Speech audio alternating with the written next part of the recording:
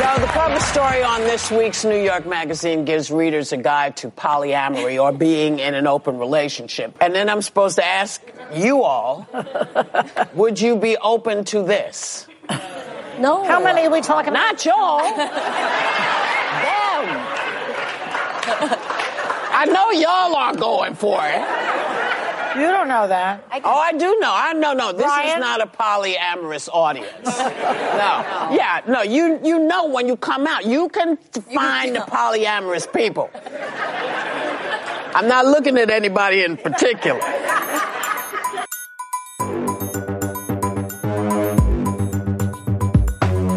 Is the world flat? Yes.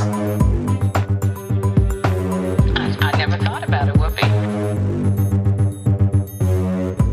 Sir, let's talk about your mama who's so dumb she got hit by a parked car.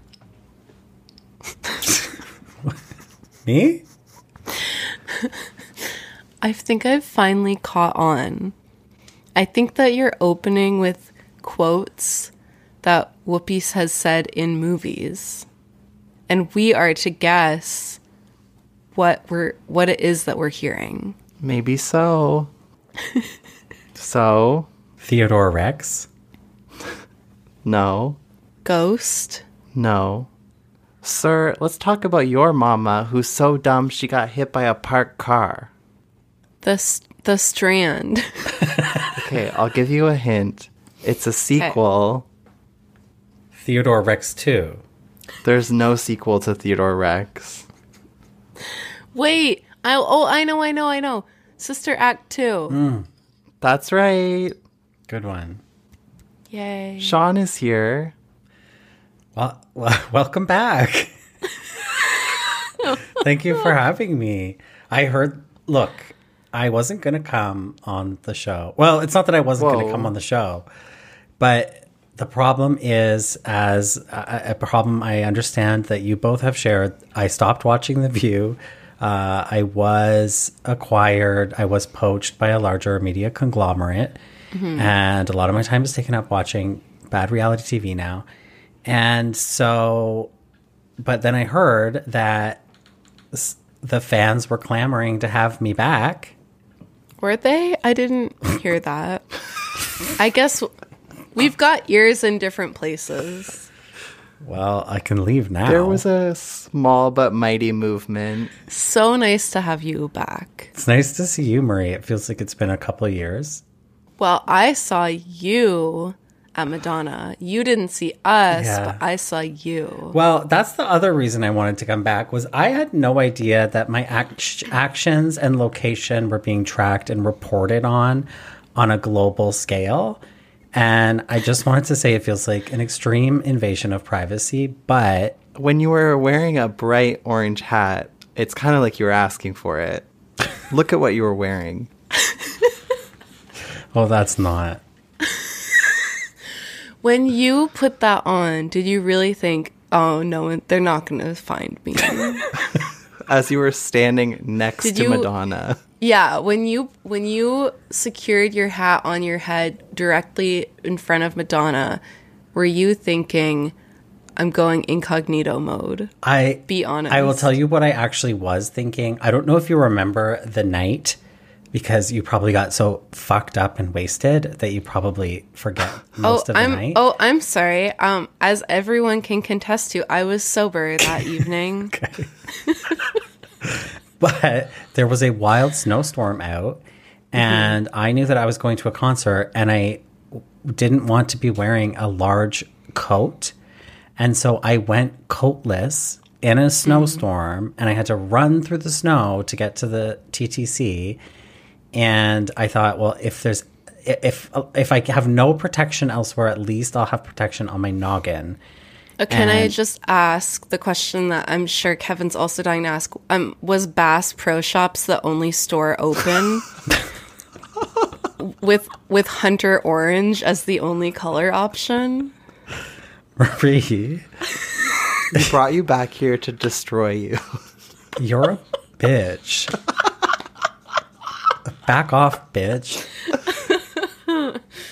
It was actually really nice that you were wearing that because I thought it was all fun and games aside and teasing aside. I thought it was really cute that it was like, oh my God, look, there's Sean. It was like, where's Waldo? Right. Yeah, it was like that. So you were famously at the Madonna concert twice, though. So what did you think about all of this Madonna getting sued business? Well, I'm really glad that it came up on The View. This is the thing about, I don't think that you can sue an artist for being late. Otherwise, Lauryn Hill would have a lot more problems. I wouldn't be surprised if she has been sued. Yeah, but maybe by like a promoter. I don't know that a fan can sue for an artist being late. Also, look, I don't think Madonna was all that late. It's like the doors opened at 7:30 and she was on at 10. I don't think that's that bad. I think that some people don't know about going to concerts. I think some people, it's like their first time out in 30 years, especially if they're going to Madonna. And so they look at the ticket and they're like, 7:30, like we'll be at Joey's Bar and Grill at 5 and we'll be all set to go for the concert. Concerts don't start at the start time that's on the ticket. That's a known fact. That's a good point, and I honestly feel like COVID like erased people's memories of what going to concerts used to be like, because I don't ever remember going to a concert and it starting at the time on the ticket. It's like the time on the ticket is set by the venue, and that's when they want you to arrive to go buy merch and buy drinks and hang out and be inside the venue ready for when the artist comes on.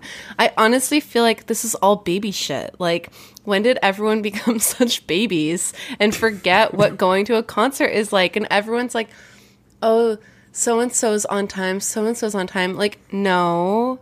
Like, Beyonce didn't start at the time that is on the Ticketmaster ticket. Yeah, No, like, she certainly didn't, because I was holding my bladder for dear life because I was being warned that she was going to be on any minute now.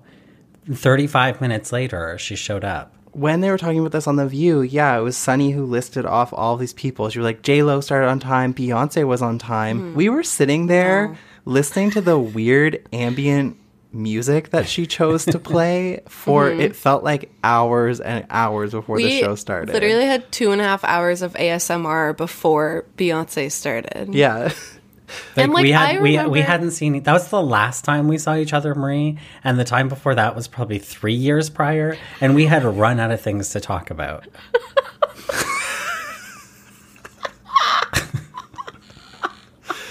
I think it's interesting that, like, people don't, like, have your ears to the ground, like, find out what time she went on at her previous concert and arrive around that time. Like, I talk also to people.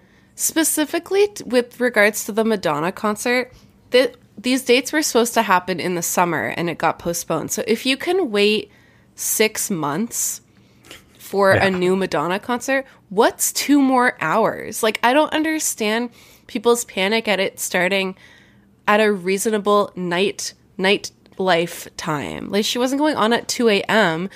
If you're going to a concert, that's like going out. Like, think of it like going to the bar. It shouldn't come as a surprise that she's coming on at 10 o'clock. And, like, I remember pre-COVID going to see Gaga and also waiting multiple hours before she went on. And so back to The View, they were using all of these examples of people who are quote unquote on time. Like, when? And Joy Not being for like, me. Lady Gaga's on time. I'm like, Joy, you saw Jazz and Piano. Of course that started on time. I personally loved that it was Exactly. later because I finally didn't have to rush to the concert, and, like, I had a very nice martini, great conversation. And I was then- actually getting worried that Kevin was going to be 2 hours late for the 2 hours late concert because he was texting me and I was like, are you here yet? And he was like, nope, on my way. It's 9:59 p.m. Well, we ran into some trouble with our transportation because, of course, you can't take the TTC anywhere. So we had to abandon halfway through and take another form of transportation in the snowstorm. Okay. On The View, when they discussed this, Anna and Sunny were like the only people who had a normal reaction. They were like, it's Madonna. Like, you can wait 2 hours. And Anna even said to Sarah was really pissing me off in this topic because I was like, have you never been to a concert? Anna actually said to Sarah, you're like a concert virgin stood up for the very first time. Yeah, Sarah kept calling Madonna a diva derogatory. She was like, you can be a diva, but you should not act like a diva. Well, like, how is 2 hours? How is waiting 2 hours after the ticket time when there isn't an opener? How is that diva? And is the diva in the room with us? When you are a Madonna, when you are a Beyonce, when you're Mariah Carey, like, it's part of your brand at this point. Like, and like, do they really want us to talk about how early you have to get to the View before the taping starts? Do they want to have that conversation? Because I'll gladly have that conversation. You know what? This is if they want to talk about diva. I bet you this is coming from they're pissed off that they have to be on live TV every day where they can't be late. They can't walk out mid-segment and sit down and join Hot Topics. And they're taking it out on Madonna. This is about them. But that's the thing, Marie. When we went to the View, it was like we had to arrive 4 hours before 10. It was like transportation wasn't even running from Brooklyn at the time. We were on like horse and buggy trying to get there. And then you sit in that room and you just sit and stew. and you just trust that at a certain time, security will tell you, okay, it's time to walk through the cafeteria and go onto the set. And if you got to use the bathroom, do it now or shit yourself. Follow the bodiless, disembodied Abby head. Yeah, and they even, on The View, they made a comment, like Sunny jokingly was like, you can wear a diaper to Madonna. And Alyssa was like, there's bathrooms at Madonna. Yeah, you know where there's multiple bathrooms at Madonna. You know where there isn't multiple bathrooms for the amount of people waiting? I don't think I need to say it. So if they really want to have that conversation, I'll have it. And also, Alyssa's evidence here is like, my friend had a babysitter, and so my friend had to leave 20 minutes into the show because her babysitter had to go home. And it's like, get a babysitter for the night? Yeah. Don't get a 13-year-old babysitter that has to go back to school the next day. Like, literally insane to be like, my friend had to leave due to childcare. I'm sorry, like, can't you get on like Fiverr and be like, hey, I need someone to go swap out my babysitter because I'm at a once-in-a-lifetime concert and I'm not leaving early. Or if you're going to a Madonna concert, don't have a child. Like, grow up, get a life, get a grip. Or bring your kid to the Madonna concert. Yeah. Give it an education. Like, that just seems like a her problem. Yeah. There was a moment also where Joy said, I personally wouldn't wait 2 hours to get a hot oil massage from George Clooney. I would. I would. Like, if you're in line for the hot oil massage from George Clooney, stay in line. Like, I would get in line for that. That's another once-in-a-lifetime opportunity. Do you know what really shook me up from this segment that I was not expecting to see? Was a picture of Ricky Martin kissing I wish Anna, I could say I was shocked, but he was kissing her like she was his nephew. Sean.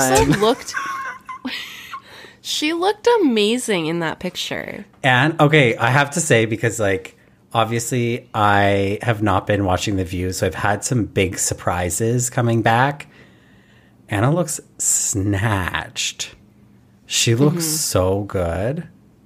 I haven't seen her in so long. Well, you haven't been reading the U.S. Sun then. It's no wonder Ricky Martin couldn't keep his lips off her. Let's just say the slim leg movement has a whole new spokeswoman. So, have you guys, I'm sure you have noticed that, you know, the Kelly Osbourne, Oh That's Not video, it's resurfaced a few times in the culture, but the way that it has most recently resurfaced is in a new TikTok trend where people say similar things that you would say, oh, that's not too. Like, if you kick every bisexual girl with a boyfriend out of this country, then who's going to buy your tickets, Phoebe Bridgers? Yes. So Oh, that's not. So it's back in a big way. I feel like it'll never go away, and it's just kind of like the meme that keeps on going. I saw that Kelly Osbourne has recently broken her silence on the "If You Kick Every Latino Out" video, and she did an interview with Rolling Stone. Did you see this? Mm-hmm. I didn't. I'm breaking my silence to say I didn't. It's a very dramatic retelling. The camera focused on Osbourne's face as she quickly realized, thanks to her co-host's immediate gasps and Perez's, "Oh, that's not," that she had royally fucked up on live TV. In the sense that, "You know what I mean," she continued, trying to course correct. "I didn't mean it like that, come on." But by then, it was too late. She had meant to highlight the importance of immigrants in the U.S., but instead had grouped them into a monolith of service workers. But this isn't the first time that she's actually speaking out about this. Like, immediately after it happened, she actually said, "I will not apologize for being racist, as I am not," and kind of said that it was just a poor choice of words. But it's been a long time, and now in this interview, she's talking about it again. So they ask her, what is it like having this clip from The View come back on people's timelines and seeing it every day? She says, "Oh my God, I died. It hurt a lot of people, and that to me is by far makes it the worst thing I've ever done. I realize that I am not great on live TV and that words are so powerful, and to be labeled as something you're not is really difficult, but it happened. There's nothing I can do." It's not really that much of a difference from her original statement that was like, "I'm not racist, it was a poor choice of words." She's still not acknowledging that, like, though she may not identify as a racist, she said something racist. It says she did say that it's the worst thing that she's ever done, but it seems like it's due to the reaction of people, like due to the way that people reacted, it became the worst thing that she'd ever done, you know? They also asked her, if you could go back and say what you meant to say, what would that be? And she said, "I feel very strongly that Latin American culture is the backbone of America. I believe in Latin Americans are the hardest working people you will ever meet, and their connection to family and their culture is closer to mine than the American way. I've never tried to be American. I never wanted to be part of a country where there's so much hate and there's so much misinformation and kick them when they're down mentally." And then about the clip coming back, she said, "It goes to show that people never forget, and even though I'm the butt of the joke, I'm still laughing, and some of them are very smart. But I'd be lying if I said I didn't hate myself a little bit each time I see it." Not to bring it back to Madonna, but I think we can all agree that the worst thing Kelly Osbourne ever did was perform Papa Don't Preach on the MTV Movie Awards. I was going to say that I think the worst thing that Kelly Osbourne ever did was when she peed her pants and blamed it on Starbucks and used the hashtag pissed my own pants. Oh my God, I almost forgot. And then we went to New York and visited that very same Starbucks. Yes. Oh, yeah. And when it happened to her, it was during Pride, so it felt like it was like also like a homophobic attack. I also just am seeing in this article, she also referred to herself at that time as a self-righteous little cunt. And said, "I hate it. I hate it so much because I look at it and I'm like, you think you know everything and you know nothing. Nobody wants to hear your opinion on this." And then I will say she does go on to talk a lot about white privilege and she does own it more as I go on and read this. So I saw someone tweeting about how it's like the 20th anniversary of that happening and that they wish that she would just don the purple hair and go back to The View and just like own it. The 20th anniversary? That's what they said. I just report what I see. I just report what I see. Yeah, it hasn't, because that would have been Maybe 2014. Yeah, maybe or 10th anniversary. It must be. But yeah, that would be amazing if The View booked her and did this interview that she's doing with Rolling Stone, but it took place on The View. Yeah. It would be amazing if The View booked her and they all did a dramatic reenactment of the moment. Like they did the View Theater. Yeah. Yes. It would be amazing if they booked her and then coincidentally Rosie Perez was the guest promoting something that day. Did we ever do this as The View Theater? We talked about this on like literally like the second episode or something like that is no longer available to the public. But we did. But we didn't do it as the View Theater. No, we did. We did? Yeah, we did. But honestly, Marie, you might not have even been on that episode. I didn't. It was do so it. early days. And Yeah. we did it as a View Theater. And when we talked about it, because there were all of these rumors at the time when this took place that it was part of the reason why Rosie Perez left The View, because she was like, she apologized to Kelly Rowland. Oh my God. Excuse me. She was like, I would just like to apologize to Kelly Rowland, Queen, She said, for everything, for just this happening on TV. she said, when love takes over, I'd like to apologize on behalf of America for not sending When Love Takes Over straight to number one.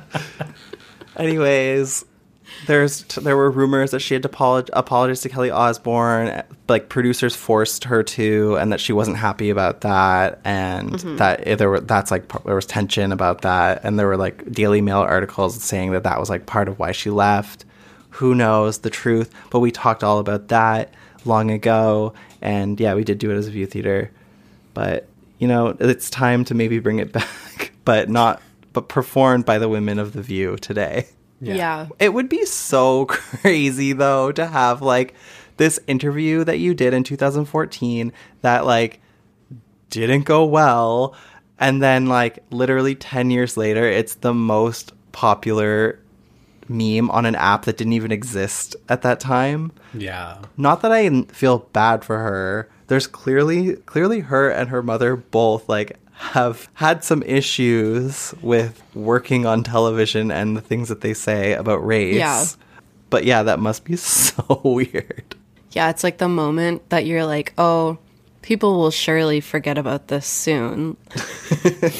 Like, this was pre-social media the way we use it now. It'll definitely just go away. And it's like, no, now people are recreating it in the millions. And like on a daily basis, I hear people say, oh, that's not, constantly. In the sense that She apologized to Kelly Rowland. Oh, that's not. In the sense that love takes over. she was typing on an Excel spreadsheet. In the sense that... Anyways, another thing I wanted to touch on this episode was this appearance that Jamie Lee Curtis made on The View, where they asked her, the theme of the interview was Jamie Lee Curtis on inspiring the viral hype woman trend. Have you guys ever heard of the viral hype woman trend that was inspired by Jamie Lee Curtis? Like, I knew what... I kind of knew what what they were referring to, but I didn't think of it as like a trend that people were actually like doing in their own lives, you know? Like, I knew that it was something to do with her reaction to like I think it was when Michelle Yeoh won, and so it was inferred, but I didn't know that this was like a trend that people were applying to their actual lives. And is it really, or is that just something that she wants us to believe? It seems like maybe there were a couple like girl boss articles written or something about it, but I am not familiar with the viral hype woman trend. Yeah, I think that Jamie Lee Curtis has maybe a different understanding of what viral means than maybe the rest of the world. Viral is those chic wind chimes last year. Like, that was her viral moment of the year. That's viral, yeah. But I think she was just like, oh, this was something that like maybe the post got a lot of likes online. She was like, oh, that's viral. So then, and then if it's viral, it has to be a trend. Right. Do you guys want to hear something so like disturbing? I was watching this portion of, like, I was watching the Jamie Lee Curtis interview on YouTube, and up on the side of suggested videos, it was Jamie Lee Curtis's interview on Kelly Clarkson's show. Kelly Osbourne. On the Kelly Rowland show. So I clicked on it. So I just had a sense, call it a sixth sense or IBS or whatever you want to say. I just felt something and I clicked on it. They did the exact same interview on the Kelly Clarkson show where she talked about this viral hype girl trend, and she retold the story almost word for word to Kelly Clarkson, as if it was like, this is such a crazy thing that accidentally happened to me. It's like, no, you're fabricating this moment right now because you're going on every daytime talk show and like trying to relive the moment by telling everyone about it. I feel like she also, it could have been a different part of the interview, but I also felt like when she introduced that, she was like, I never talk about this. Yes. She was like, I don't want to talk about this, but I just thought for the view audience, it's important to know. And she was like, you can't write this stuff. Well, it kind of sounds like you're reading off a script. It's gotta be like it. I'm just thinking about, like, remember when someone made the compilation of all the interviews she had done where she was talking about Halloween and she was like, it's about trauma. Yeah. And now it's like, I think it's like, it must be just like kind of like the old school way of like going on TV and doing your interview. You used to be able to get away with like literally repeating the same talking points. You're like, this is what I'm talking about on my press tour. And now because of the internet, it's like, no, we can see that you are just repeating the same lines on Kelly, on The View, and so on and so on. And that clip package was more viral than the viral hype woman trend. Absolutely. And but also, right. not to bring this back to Madonna, but you want to talk about people being late? Why? She did say that she was She late, waited. She was right? like, I'm so sorry I was late today. So what? You're holding up the live show? Oh, they don't mind when Jamie Lee Curtis does it. Am I crazy, or did Whoopi not say to her, oh, never mind all of that? Like something like about it not being she important. got the diva pass. yeah. They also talked to her about the Oscar nominations. Well, they talked to her about last year's Oscar nominations. Oh, they did, but the Oscar nominations came out today, I should say. Yes, they did. So do you have any reactions? I've kind of seen a little bit, but I didn't want to spoil it for myself. Can you just tell me if and who from The Color Purple was nominated? So, from my glance at People Magazine's report on the Oscar nominations, it looks like only one actor was nominated for The Color Purple. Who do you think it is? I feel like because the Oscar nominations are always fucked, so it's probably not Fantasia. No, it's not Fantasia, even Is though... it Danielle Brooks? It was Danielle Brooks. Even though Fantasia Barrino gave the performance of all of our lifetimes, it was not Fantasia Barrino. And I liked Danielle Brooks in that, but that's not the one actor that I would give it to if I could give it to anyone from that movie. Was the song not nominated? I'm only looking at the actors. Where's song? Because I feel like no. I feel like I heard that the Ken song was nominated. It was, and The Color Purple was not. But Barbie, both songs from Barbie were nominated. I really don't think the Ken song needed to be nominated at all. Like, no one even likes that song. It's just, I'm just going to put this out there and everyone can do with it what they will. Very interesting to me that in the Barbie movie, the people who are receiving Oscar nominations are the Ken song and Ryan Gosling. And yet, America Ferrera also received a nomination. And yet, the director and Margot Robbie did not receive nominations. So it's just it's interesting to nominate the Ken song and The Man and not Margot and not Greta. Well, it's my 2 cents. I enjoyed the Barbie movie, but probably its biggest flaw is that it was the Ken movie. So it's not the biggest surprising. flaw was the Ken song. Absolutely. You know how when we were at The Color Purple, that woman walked out yeah. during Well, I wanted to walk out during I'm just Ken or whatever it's called. That woman probably came for the Ken song, and she was like, "Oh, there's no Ken song in the movie." There's no Ken song in The Color Purple. Yeah. I think it's like interesting that like two songs from one movie get nominated because either you're going to just like split the vote on people who want to vote for the impact of that movie, or we're just going to retroactively go back and nominate both Shallow and Always Remember Us This Way from A Star Is Born, because then why didn't that happen? Period. Coleman Domingo from The Color Purple was nominated, but he was nominated for Rustin, not The Color Purple. Right. And and Annette Bening and Jodie Foster were both nominated for Naiad, so Ana Navarro will be quite happy. I did see that. I think this is the first year that 2 LGBTQ plus actors who are portraying LGBTQ plus characters were nominated. That actually just reminded me of something that happened in the Jamie Lee Curtis interview where they were talking about her Oscar, and she said, "Right, my genderless Oscar," because Sunny was asking her where she keeps her Oscar, and she said, "It lives in my house. I've degendered it." And she gave it like this little they them name tag as well. And a googly eye. Yes.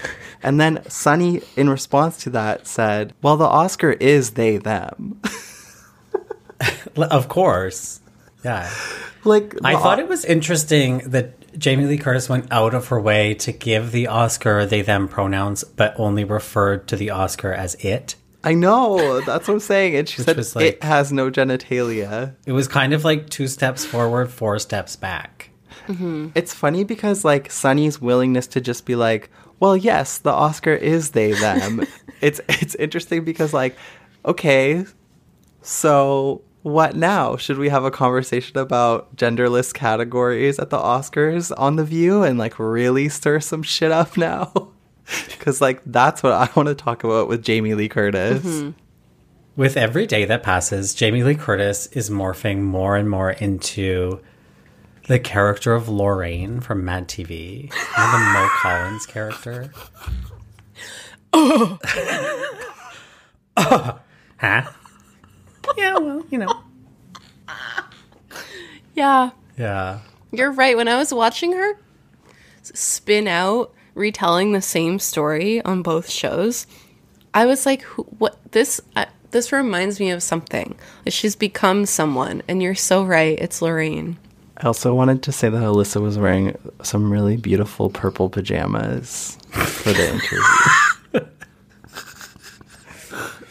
Did you guys notice that at the end of the Jamie Lee Curtis interview, because they did segue into talking about her children's book called One More Sleep, and then they were talking about how you quantify time for kids by like saying in sleeps, and then it's the very end of the interview and Whoopi goes, "That's how people talk to me too. They say 4 more sleeps till you can come back." Like she was referring to when she got suspended, right? No. Well, maybe really? she's referring to her weekly 4-day weekends. Yeah, that's what I thought. Oh, I thought she was referring to when she got suspended. And then her and Jamie Lee Curtis, like, they, like, gave each other, like, a fist bump kind of thing. And I just thought that that was ironic because of the reason why Whoopi got suspended and the reason why Jamie Lee Curtis was in the news facing controversy herself at the end of last year. And the two are not at peace with each other. I'll just say that. Interesting. That's a theory. That's what I do here. I come up with theories and fake beef. You do that. One last thing I wanted to say about the Oscars is that Alyssa said that she was mad that Saltburn was snubbed. And then Sunny said, that says something about you. That's true. I agree with Sunny. In the sense that, what? That she likes a tall glass of bathwater? I think that could be what she meant. Mm-hmm. Okay, we did receive a couple of voice memos that I will now take my phone and hold up to the microphone so that you may listen. Hello, Deja the View. This is your friend Caleb calling. Very excited that you guys are back and recording new episodes. It is my favorite podcast for sure. And like you guys, honestly, I haven't been really keeping up with the current season of The View. But in lieu of watching that, I have been watching something, and that is the Rosie O'Donnell episodes that she's been uploading on her YouTube channel. I honestly come home from work every day and watch it like it's the evening news. It's like a thrill for me. I love it so much. I'm just wondering if you guys are watching it too. Have any comments on that? It really is a great reminder about why Rosie is so good at what she does. Man, like, that talk show is perfect. The desks, the audience participation, the gifts that she gives away. Man, appointment television, even though it is 20 years old. Wondering if you have any comments on that. Oh, and by coming back, you guys have inspired me to also revive the View Archive YouTube channel, which I have been kind of neglecting for the past few months. Honestly, just wanted to promo that too, because I'm sure that we have a lot of crossover fans who watch those on YouTube. So yeah, I've been uploading on that. A little bit of a shameless plug, but I can't really fault him because he probably learned it from the very best, which was Barbara Walters. Are you guys paying any attention to what's going on with Rosie's YouTube channel? Because it started out with her uploading little memorable interviews, clips, shorter things, and now it's evolved into full episodes going on YouTube, like, all the time. Mm-hmm. Every day it's a new episode, and they're posted in chronological order. I know this because I have been subscribed to Rosie's YouTube channel for a really long time. And I only just, like, within the last few months realized that there were daily postings going up. I haven't watched the full episodes, like, on a regular basis. But one thing that made me remember was, like, I had completely forgotten that every show opens with a random person from the audience being like, "Hey, I'm Marie from Toronto. On today's Rosie O'Donnell show, the guests are Tom Cruise, Jane Krakowski, and the cast of Wicked." Yes, that's a great episode. Yeah, that's that's a massive episode. That would literally be any. That's a sweeps episode. That would be it. Here's the other thing. If you just go through and you look at who the guests were, every single episode is like, this would be absolute appointment television. Like, yes, the guests were outstanding. Every day there was an A-lister on. I was watching when I first started to notice that she was uploading full episodes. I was watching them every day, and that was like for the first couple weeks. And then something happened, like I was away or something, and so I missed a few days. And I was like, well, now I have to catch up. Like, I certainly can't jump back in.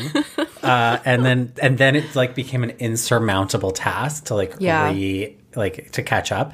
So, but I have been going, and like every now and then I'll throw it on, but usually I don't watch the whole episode. The thing that I love about it is that when she was just uploading the interview clips, it was like, no, that's not the best part of your show, Rosie. The best part of your show was the monologue at the beginning where you just talk about squirrels or your favorite snacks or the Chub Club or whatever it might be, or what was on TV last night. And then the games or like the audience participation aspects, and that wasn't getting uploaded. So usually like now I'll just watch up until the first guest, or if they're like recently there was one with Kelly Ripa, and I was like really curious about that because, and I think actually there was somebody else that is involved in Rosie lore in the same episode. But anyways, like Clay, obviously they had a big bust up where Rosie called Kelly Ripa homophobic because of the Clay Aiken mouth thing. You talk on your show, I talk on mine. Yeah. And so I was like, I got to see what their relationship was like. And they had such electric chemistry. So that's one where I like recently watched The Guest. When you were talking about how a different audience member would open the show every time, I wanted to say I love that too. And that's something that when the Rosie O'Donnell show got brought back on the OWN network, the first season, she brought that back and was doing that. And I loved it so much because she would like, it was just like the old days. And then she would do like a little monologue and like talk to people in the audience and stuff. And then one day, one of the people that was introducing the show, and the audience was so good at it that Rosie gave them a full-time job. That's just like the dream. See, that is the dream. Like when I was a little kid, that is literally what my dream would have been. And so it's so sad that the Rosie O'Donnell show ended before that could ever become a reality. But back to the YouTube. Whoever is doing the YouTube account is very on top of things. And I have this vague memory of on her podcast Onward of her making a mention because someone had called in talking about her YouTube channel. I swear she made a quick mention that it was either like her brother or one of her kids who was running the YouTube account. And that's why it's like always so up to date. Like if a celebrity passes away, within hours there will be a compilation posted on the Rosie O'Donnell YouTube channel of all of their interviews on her show. Yeah. Like it's immediate. And they also have a playlist of like all of the Onward guests and every time that they were on the Rosie O'Donnell show. Did you see who I'm 2 episodes behind of Onward, but did you see who the most recent guest is on Onward? It's someone that apparently in one of her game segments where she would like have people sing like Broadway songs or whatever. Mm-hmm. It's someone who it was like someone who got pulled up from the audience and sang, and then they ended up, I guess, being friends, and then they went on to be like on Broadway and stuff.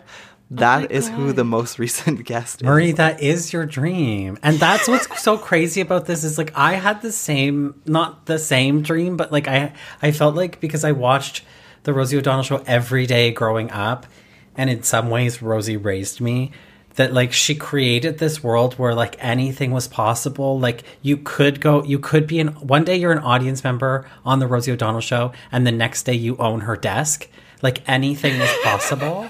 And but it really was. And so it just felt like I was just one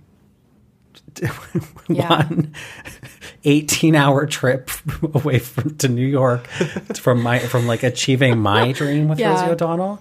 And yeah, that's so crazy. And the other crazy thing is like watching these episodes, it doesn't matter which episode I throw on, I remember it.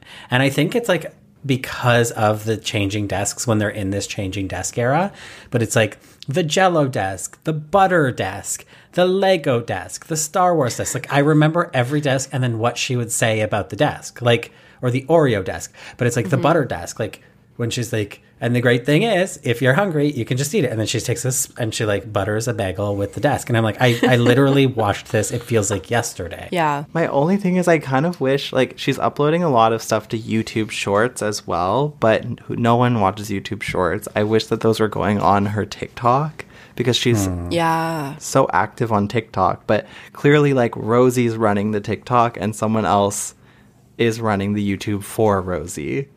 I must be a dumbass too, because literally it never crossed my mind that it wasn't Rosie uploading the episodes. Like I thought like her alarm went off in the morning. She was like, gotta get out of bed. The only thing getting me out of bed today is uploading episode 178 from 1999. And not only is she uploading, but she's also doing she's like digitizing like the old film.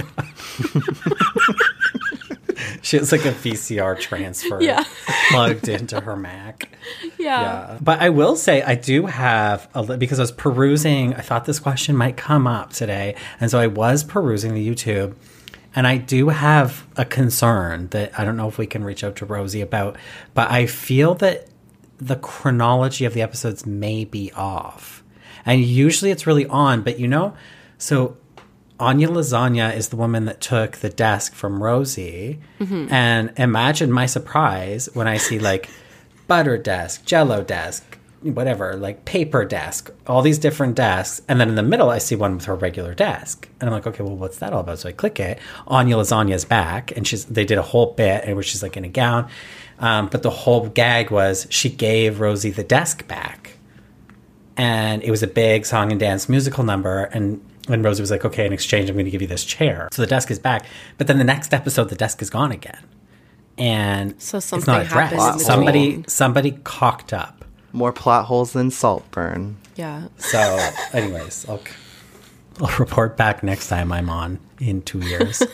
I also wanted to say that I was on Rosie's TikTok today, and I saw that around Christmas, she posted this TikTok that's like photos that she took of her TV of The Color Purple. And it's like a slideshow of just a bunch of photos she took of, clearly she had a screener for The Color Purple, and it was set to O Fortuna, like the song that's like la la la la. It just says Christmas Day. That's so crazy because that's also how you spent your Christmas day. Yeah, I know.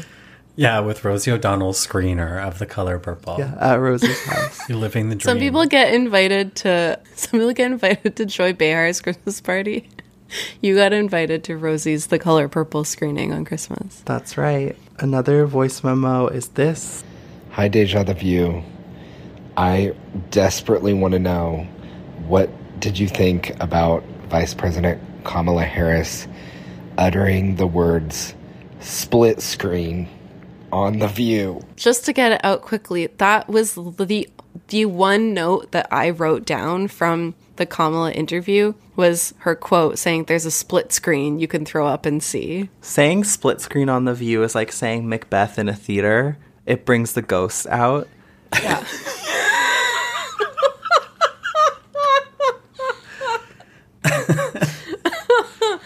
Yeah. I just realized we never talked about how Jamie Lee Curtis walked out again to the ANTM elimination music. Yeah. I thought it went without saying.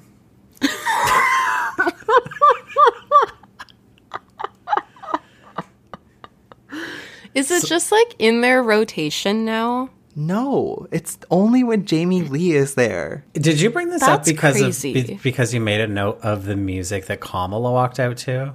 Because I wrote down how great would it have been if Kamala had also walked out to the ANTM elimination music. Because she walked out to something very familiar to me, but it was like an instrumental version of something, and I couldn't place it, and neither could Shazam. But I definitely had that thought as well. Anyways, What connection does Jamie Lee Curtis have to America's Next Top Model? Like, what are we missing? It's getting weird. It is Yeah. weird. Anyways, Kamala is out, I guess, sort of campaigning, I guess you could say. Sort of. She wouldn't shut up about how she's on tour. Mm-hmm. Taylor Swift is on her Eras tour. She was like, I felt like she was vying so hard for the Gen Z vote as if they're watching The View. Because she was just like, I mean, without saying it, she was like, Taylor Swift is on her Eras tour and I'm on my college tour. Yeah. And then she literally was like, and I just have to say, I love Gen Z. What a spectacular generation. Sean, you have no What? idea. That's what she's been saying everywhere she goes. She says the exact same line. This is her version of Jamie Lee Curtis and being the hype woman. This is her. There could be 100 people in a room. This is what Kamala has been saying. She's been saying, I love Gen Z. It's humbling to know that someone who is 18 years old today was born in 2005. And there's a compilation of it on TikTok. I didn't know this. For some of us to realize that anyone who is 18 now was born in 2005. I love Gen Z. I love Gen Z. So think about this. Okay, first of all, it's going to be humbling for many of us when you remember or realize that someone who is 18 now was born in 2005. I have to tell you, I love Gen Z. Yes, I know, but I love Gen Z. And it will be a humbling fact to many of us when we realize that anyone who is 18 today, they were born in 2005. Anyways, so she literally Oh my said that on The God. View. Yeah. It reminded me, like, what was that Amy It's her, Klobuchar? it's her, how would your hair fare in a blizzard? That's literally what I was trying to think of. What's the Amy Klobuchar one? Wow. I had no idea. But hey, it works. That's what stuck out to me. But she didn't, I don't think she did the maths on The View, did she? I think she brushed over that part. Like, I don't think she said the 18 years would have been born in 2005. No, she didn't say that part, but she said it so many times now she's just shortening it to. But she probably got Gen a good. Z. She probably got I think a good they're whack. a spectacular She probably generation. got a good whack on the side of her head from her press secretary once she got off the stage, and they were like, "You forgot to say the 18." Do you guys see Corporate Erin on TikTok? Yeah. It's like that girl who I finally watching this interview, I finally realized that that's who she's been reminding me of this whole time. Yeah. Like, I can just picture her being like, and we're really excited about onboarding all of Gen Z. I don't know if you guys know this, but we actually have people born in 2005 coming into voting age this year. And it's quite humbling to know. And when I was on a college tour. In this year of our Lord 2024? That line it gave me the cringe because it was like the ick and the cringe all at once, because I felt like that was a line that they had told her to say because they were like, this is going to be a good soundbite. Who are you saying told her to say? The Goldberg? Cyclops. Oh, okay. No, the Cyclops the in Pentagon. her ear. The Pentagon. Because I feel like they said, if you say in the year of our Lord 2024, it's gonna be like a good little sound bite. Yeah, for somebody who says, I don't want to give sound bites, she's giving the sound bites. Oh my goodness, yes. I think her speechwriter is Lady Gaga herself. It was kind of, the interview overall was kind of giving like, you know, Liz Cheney vibes, in the sense that it was kind of just like more of the same of like what we've been hearing day in and day out on The View. It's not that her message isn't important. It's just that we hear it from the women of The View every day. So it's kind of like, you know, it's here we go again. Like another, it's a big deal that the vice president is there, obviously, but you know, that she's talking to a panel of people who are pretty much all on her team. And so it's not really, you know, making waves, but I'm sure Barbara would be very proud that they booked the vice president. I felt like even when they tried to ask questions that were outside of the three things that she very obviously wanted to talk about and felt comfortable talking about, she would redirect it back to those things. Yeah. And the thing is, they wouldn't push back. Like, no. Sunny did ask about, like, what do you say about how so many of the Gen Z who you love, they're not on board with the way that the Biden administration is handling Gaza, and like she just would redirect that question back to the things that she did want to talk about, and then no one was like checking her on it, and so that was it did become very repetitive. Yeah, she wasn't there to actually answer anything. And there was like when Joy, who was the worst person to give this question to be like, so Joe Biden is a decrepit old man. What do you think about that? And she's like, what do I think about that? I think reproductive rights. I think meal vouchers. And I was like, what? Yeah. After this interview was over, I think the next day they did a hot topic about their own interview with Kamala. Yeah, that was meta. And how conservative media was reporting on it and saying they picked up on this part where Kamala said, we're scared as heck about the possibility of Trump winning, and they were upset because they said she was fear-mongering. If you don't know like why you should be scared, we're so doomed. But I guess that's false news. But that's kind of what they said too. Like they were kind of like in response to that, like, well, aren't you like worried? Like, shouldn't we all be worried? Like, if you're not worried, then I don't think there's any like discussion to have. But I don't know.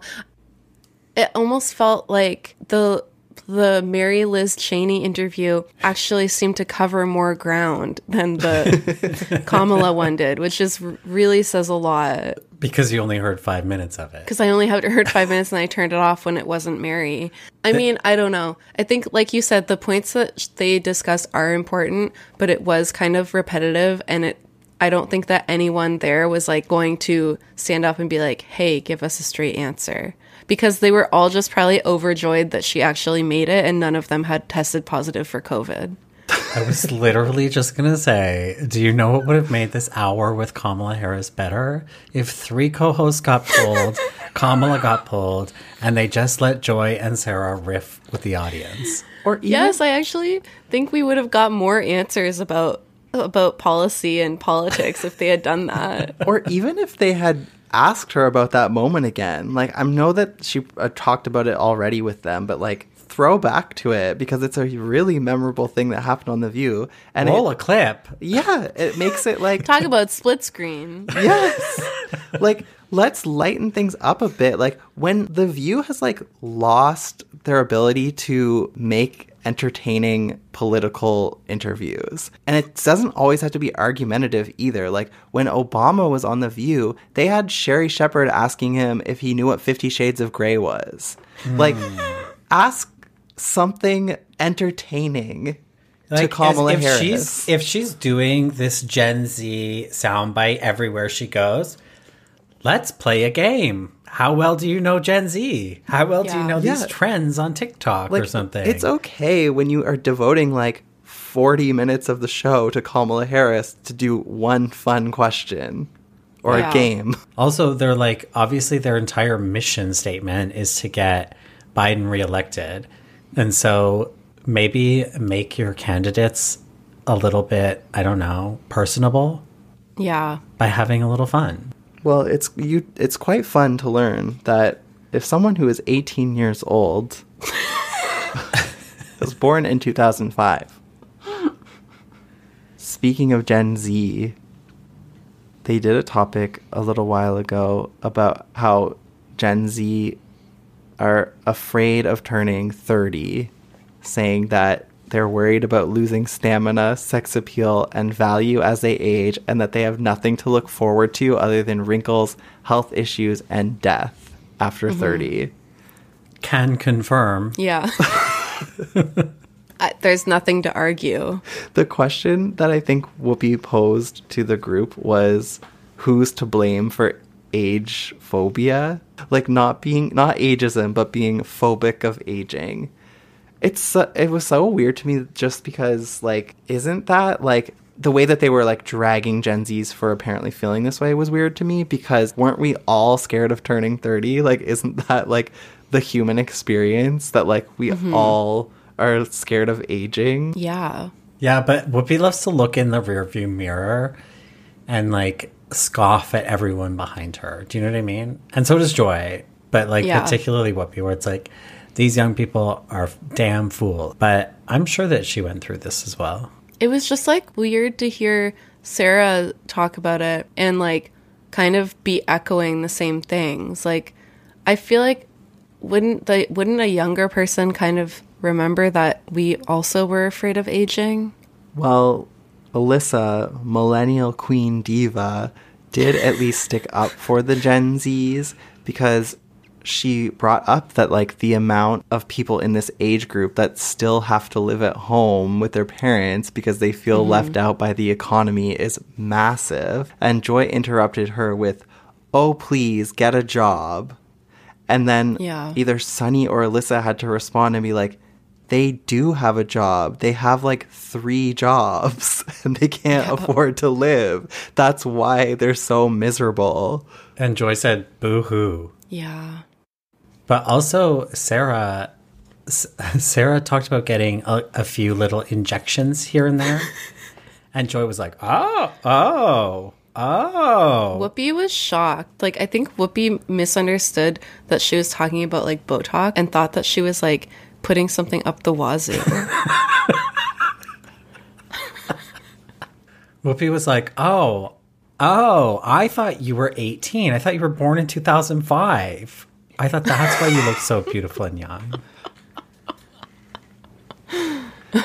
As I was reviewing this topic, I was thinking about the Renee Rapp controversy that happened when she was on Watch What Happens Live, and she said that she's ageist.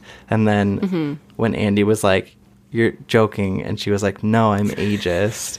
I was thinking about that because like the timing of this, of The View being like clearly ageist towards Gen Z, I would have died. It was a missed opportunity to not also have them do this Renee Rapp conversation where they could have then complained about ageism so that we could throw back to them being ageist a few days earlier. And also for all of this to happen at the same week that Kamala was there talking about loving Gen Z. Yeah. It was a missed opportunity to not get a split screen with Renee Rapp to like chime in on the conversation. Can you imagine a Renee Rapp interview on The View, though? Like the things that she and Joy would get into. Oh my God. Someone like Renee Rapp actually like should be a co-host on The View because it's like, it reminds me of Raven Simone, like just saying any and everything that comes to your head. I would love that. I would love to see, I don't know if you guys have noticed this or if I'm just like picking up on something that isn't there. I feel like lately during the celebrity interviews, Sarah's been like almost nervous, and the way that she's asking the questions and even just the way that she's like interrupting and interacting with the other hosts, there's a very nervous energy to it. So if there was a Renee Rapp interview, I would just like love to see her nervous energy with Renee Rapp saying whatever enters her brain at that moment and just let that split screen play out. I'm scared that Renee Rapp would be mean to Sarah because Sarah would start talking about how much she loves Mean Girls and would start quoting Mean Girls, and I don't trust Renee Rapp to politely laugh along. That's the thing. Like, I think that what I'm talking about lately with Sarah has been with people who she actually really, really admires and is like a fan of. And so it's coming across like nervous energy. So you're right. It would be even more so like that because of the Mean Girls connection. Who do we talk to at The View to get this? I have two things I'd like to discuss. The time that the audience has to arrive, and number 2, booking Renee Rapp. and more Abby heads in the waiting area. Actually, only Abby heads. Just cutouts, full body cutouts of Abby. Actually, Abby Huntsman posted a throwback the other day to the John 2012 girls. She posted a photo carousel, and it's reflecting on that time in her life. Love it. So she's still thriving. She's the best. She's the best who ever did it. Was trying to think of a Mormon segue into this, but another topic that I wanted to bring up with you guys is this non-monogamy topic that they did. There was this topic that they did because the New York Magazine did this guide to polyamory or being in an open relationship that was supposed to be for the poly-curious among people, and it was answering questions like, what are the day-to-day operations? How do you tell your kids about it? Where do you find people to date? What if your partner gets way more matches than you? What if their new partner is way hotter than you? And so they created a guide to being polyamorous. And instead of like them going through the guide points, they decided to discuss whether or not polyamory is icky.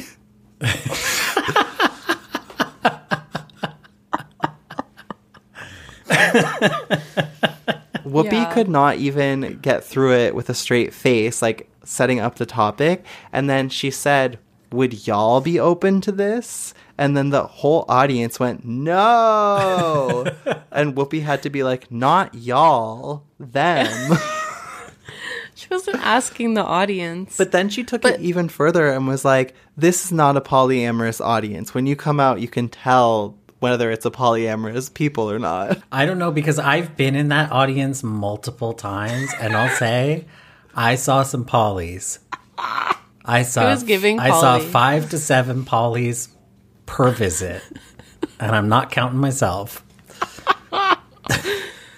Whoopi was actually the only one to have a non-judgmental approach to it, I thought. Which was confusing considering she couldn't keep a straight face during... I know, but I almost think that she was like laughing knowing that the other co-hosts felt so strongly against it and like knowing exactly how this was going to go with certain people.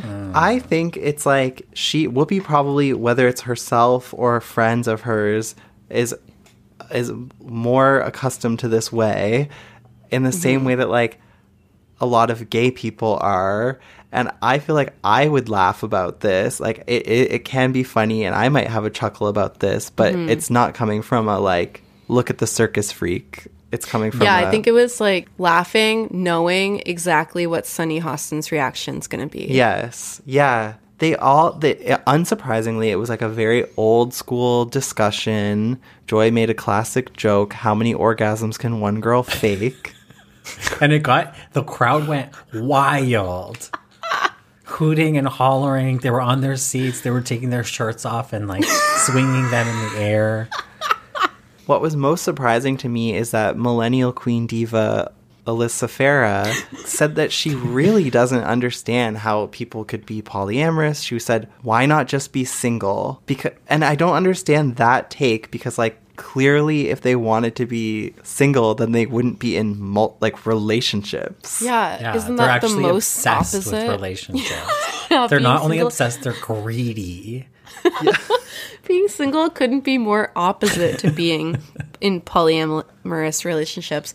Sarah, unsurprising, based on the current trend of things that she's been dropping hints about over the last few weeks, she said that she sometimes feels conflicted about being a mom versus being a wife, and that polyamory doesn't sound like such a horrible idea if she could just like find someone who would take care of Max for her. Right. So she was saying she's not for it because she would be too jealous. But then she goes on to say basically that she would be for it. Like, okay, so you do understand. Like, I feel like her sense of humor lately has been almost going in like a Joy kind of old school way where her jokes are all about like, I hate having sex with my husband. Like, as soon as it's over, I'm writing the grocery list. Like, and I don't know if that's just like her type of humor that she's exploring or what's going on. It's osmosis. It's because she's sitting too close to Joy at the table. But I did think it was a weird like it was such a graphic comment. I thought that it was like, wish someone would just jack off Max for me. I know, like we didn't need the visual. Yeah. I think like why it's so hard for people like Alyssa to wrap their head around it's because like they only know how to evaluate what a relationship is like based on this one criteria of like what a relationship is. Like they can't fathom that like there's different types of relationships. So like Alyssa can only see a relationship as like a contract, like a sexual binding contract. Yeah. And I also, you have to think about the world these people come from. Like think about the world Alyssa was raised in, where her social circle would hire a babysitter during a Madonna concert till 10:30 p.m. Like this is not... She's not going to run into polyamorous or non-monogamous people in her life. Well, that's not our world. That's like the next thing I was going to say is like straight people just like unfortunately live in a dark little prison where they have been like highly conditioned to like feel like they have to live their life in a certain way, and gay people don't have to. They've already broken free of that mold, so like they're able to decide for themselves like whether monogamy is right for them or not. She went like the weirdest thing that she said to me personally was so she says to me, she said, I just don't think humans are wired that way. And that just made no sense to me because like, does she not understand that the reason that humans do everything comes back to like the patriarchy, capitalism, white supremacy? Like that's why the nuclear family exists. It's not because of biology that men and women get married. Yeah. So your logic being like, I just don't think humans are wired that way. It's like, they're not. We were all brainwashed that way. T. Yeah. Alyssa was like, Monogamy's the way to go. Just put your lips together and play. But then Whoopi almost came out as non-monogamous at the end, which she's tried to do before. And I don't know if I fully believe her, but I appreciate... I don't know if she's non-monogamous. I don't think she's a sexual being. Like, I don't think she wants anything from anybody. I think wants us to believe she is. Yeah, but I think she's more extremely... so like trying to represent her friends who are. She's trying to give them visibility on TV. I think she was trying to give her own sexuality visibility on TV. I've heard this woman talk about having one-night stands, like, day in, day out. So if she's not a sexual being, I don't know what she is. A pathological liar, I guess. I took it as her coming out as being polyamorous. Okay. And not wanting to... It's like, I think that she didn't want to put her business out on the front page news. At the same time, she was like, I'm not going to sit here and listen to you freaks talk down about polyamorous people when I am one of them. Do you remember what exactly she said for anyone who hasn't seen? She said, if I seem like that, it's because I'm good like that. If I seem like that, it's because I'm good like that. That's all I needed to hear. And they cut the camera so fast. They were like, it's 10:30. Some people haven't even had their second coffee yet. Let alone their second partner. Well, speaking of second partners, I have some micro moments to discuss. And my first one centers around Jodie Foster. Uh-oh. I know. So I actually have a couple of moments, but they're all pertaining to the Jodie Foster interview. Firstly, I'd like to just point out this was the very first time ever in history that Jodie Foster was on The View. That's actually mind-blowing. We're talking about someone who's been in the acting business for over 50 years. And this was her first time on The View. And I don't know if it's like she just never wanted to go on The View. And now it was like, whatever, like, what have I got to lose? I'll just do it. Or what? Maybe there was like a secret feud happening. She had some beef with Barbara Walters. Could be. And she was like, now that she's out of the way. So Jodie Foster was on. I've never, not since Gypsy Rose Blanchard and myself, have I seen anyone so delighted and obsessed with the new View mugs. She could not focus on the interview because she was so delighted with the mug. She called the mugs ingenious. And multiple times at the beginning of the interview, she's like, get a load of this. And then at the very end of the interview, they're like, Jodie, you please come back anytime. She holds up the mug. She goes, well, now that I know you got these, I'll be back. Like, that's literally all it took was for her to see these novelty mugs. Where was she when they used to have, like, crazy mugs all the time? She wasn't on The View. She didn't know that they existed even. She probably never even flipped the channel on because Barbara Walters probably asked her some sexist question in 1993. But it felt like, if you're not you personally, but if you're like at somebody's house and they have something really nice, you're like, God, that's a nice lamp. Where'd you get that lamp? You think you're going to leave it there? Or is it going to go down to the den? Because when you're done with that, I'll take it off your hands.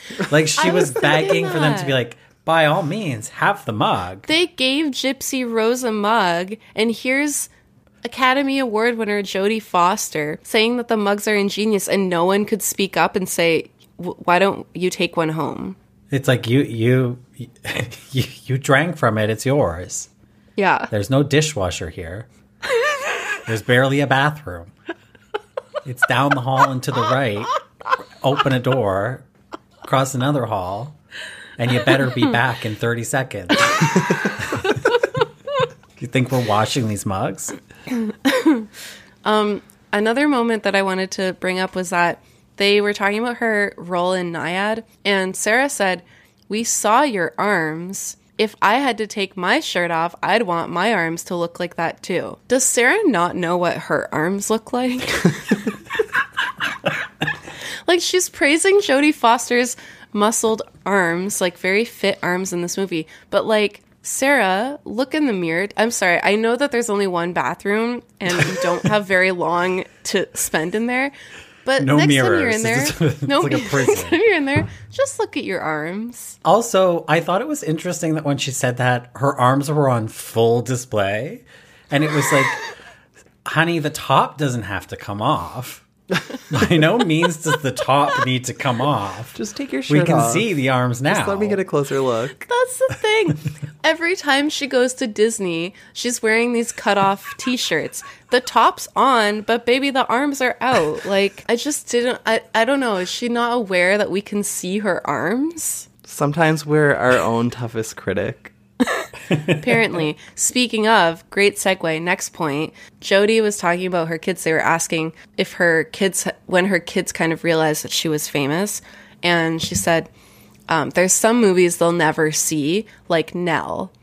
She said that her kids tease her about Nell, even though they've never seen it. She didn't elaborate on why they tease her for it, and no one asked. I also just want to point out, as mentioned with the Jamie Lee Curtis interview, how she went on Kelly Clarkson and repeated almost the exact same thing, Jodie Foster also went on Kelly Clarkson just a few days after. Don't tell me she talked about Nell. She repeated the same stories. Kelly, imagine my surprise when Kelly Clarkson says, "So, what did your kids think about growing up with you being famous?" She repeated the same story about how she brought her son to the set. He thought she was a construction worker. About how there's movies that they're never going to see. She didn't mention Nell by name on this one because I think Kelly probably would have pressed her on it. Because then Kelly would have done her Nell impression. To make things even freakier, guys, when Jamie Lee Curtis was on Kelly Clarkson, or no, sorry, it was either, I'm getting the interviews confused because they talked about the same things. It was either during The View or Kelly Clarkson when they were talking about The Bear, the TV show The Bear, and how she manifested being on The Bear, playing the mother. She says in that interview, the role was actually offered to one of my best friends. Guess who that best friend was? No. It was Nell? Jodie Foster. It's fucking Jodie Nell fucking Foster. Did she say whether her kids would be allowed to watch Contact or not? She didn't specify that one. Also crazy that during the Jodie Foster interview, when they all went around the table talking about their favorite Jodie Foster movies, no one brought up Contact. I couldn't believe it. I was like waiting, and like Sarah's like, well, since we're taking a walk through your career, I was like, here we go. Here we go. It's like time to pay attention. You know who would have brought up Contact? Meghan McCain. Yeah, for sure, because Meghan McCain loved aliens. Because she always talked about Occam's razor. Oh my God, yes. And that's from the movie Contact. Literally. Also, Man, big missed no opportunity for Jodie Foster when Sarah was talking about her arms to not be like, your arms look great. They should have sent a poet. No words. It's beautiful. So just like so much happening between the Jamie Lee Curtis to Jodie Foster worlds, so interconnected. Also, this is just a sidebar for anyone out there listening who's a fan of the L Word who might not already know this. Jodie Foster's spouse is the woman on the L Word who is the documentary filmmaker who plays, who like betrays Helena. And in real life, that woman is also a documentary filmmaker. I'm scared. You should be. Things are getting weird. So those are all of my micro moments specifically about Jodie Foster. Okay. Sean, do you have any honorable mentions? Yeah, well, since it's come up a few times about Alyssa being the millennial, but I mean, like, not / Gen Z because she's not Gen Z, but the millennial representative on the panel. I haven't checked in with this show in a while, so I've been kind of curious to see, like, how is Alyssa settling in? And she really seems to be going ham on this millennial rep position she's been put in. And it's getting like a little cringy for me because they're having serious political discussions. And in one of them about DeSantis like sort of dropping out of the primaries, Alyssa made like the cringiest statement where like in one sentence she said something like, I'm paraphrasing here, but she was like, you know what's giving me the ick about these primaries? That they're giving sexism.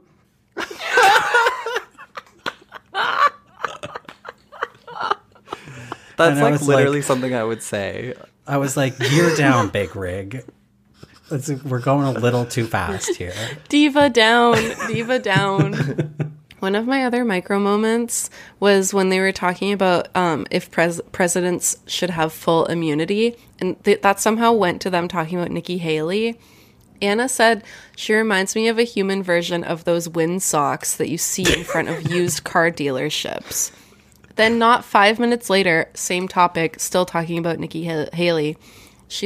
They said Nikki Haley should come on The View if she wants to talk about how America wasn't ever a racist country and they all would love for her to be there. Anna says, the invitation is open. And this is just moments after saying that she's a human windsock. So I think in our last episode or the one before, we were saying, like, I wonder if they've even asked Nikki Haley to be on the show. Well, there's our answer. Yeah. Also, side note about talking about Nikki Haley saying America's not a racist country. Remember a few years ago, Whoopi saying America's not a racist country and fighting with Rosie O'Donnell about that? Mm-hmm. And now here we are. And no one wants to bring that up. And you know what the crazy thing is? That was in 2005, which makes it 18 years ago. It was in 2000. So it could vote. I know, it was a joke. Okay. Oh. Okay. It's just because we got because Marie said that Kelly Osbourne was 20 years ago. It was like a very complex joke. But it made me be like hyper policing the dates that we throw out on this. I have another micro moment when they were talking about who Trump might pick as his VP, and they were talking about, like maybe it's going to be Nikki Haley, maybe it's going to be Sarah Huckabee Sanders, maybe it's going to be Tim Scott. Very micro, because it was blink and you miss it. Sarah had a little slip up that nobody corrected, where she called Sarah Huckabee Sanders Sarah Tuckabee Sanders. Trinity the Tuckabee Sanders. I noticed that too, and I was like, am I missing something? Like, did I miss like an inside joke? Waving a flag.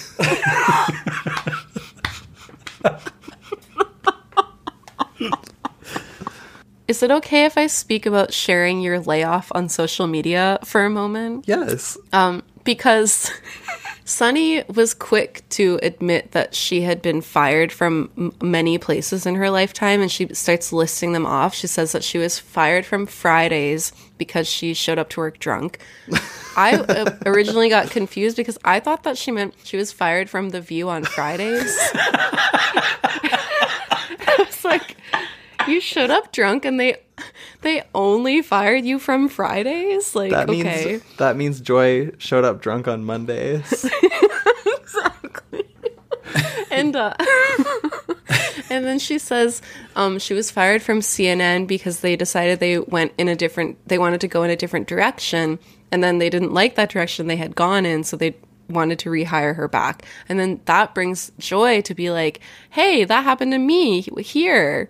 And they almost start like competing over who got fired and brought back more times. And Joy says, I've gotten fired many times and I always come back. I'm like long COVID. Yeah. That was another, I think, moment where they like cut the cameras. Oh, yeah. Yeah. You could feel the tension emanating from Brian's podium. Joy honestly has been going off lately. Mm-hmm. It's giving. Isn't that what Alyssa said? Oh, yeah. It's giving. Go off, Queen. It's giving sexism. I have a micro moment where Anna went off on Sarah and it was again about the Republican primaries. And she was talking about like a historical or maybe current, I don't know, whatever. She was talking about a Democrat running in the primaries for Florida named Charlie Crist. And she said her dog could run a better campaign than Charlie Crist. And Sarah says, hey, don't put Cha-Cha down. And then Anna stops. There's a full beat of silence. And she points her finger in Sarah's face and says, keep my dog's name out of your mouth. That's wild because Cha-Cha is Sarah Haynes.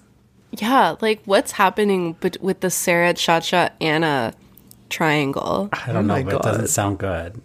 Do you have any more honorable mentions?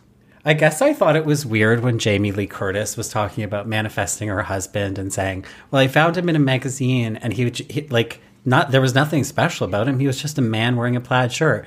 And then she points to a man innocently working for The View on the floor. Yeah. And she goes, like him.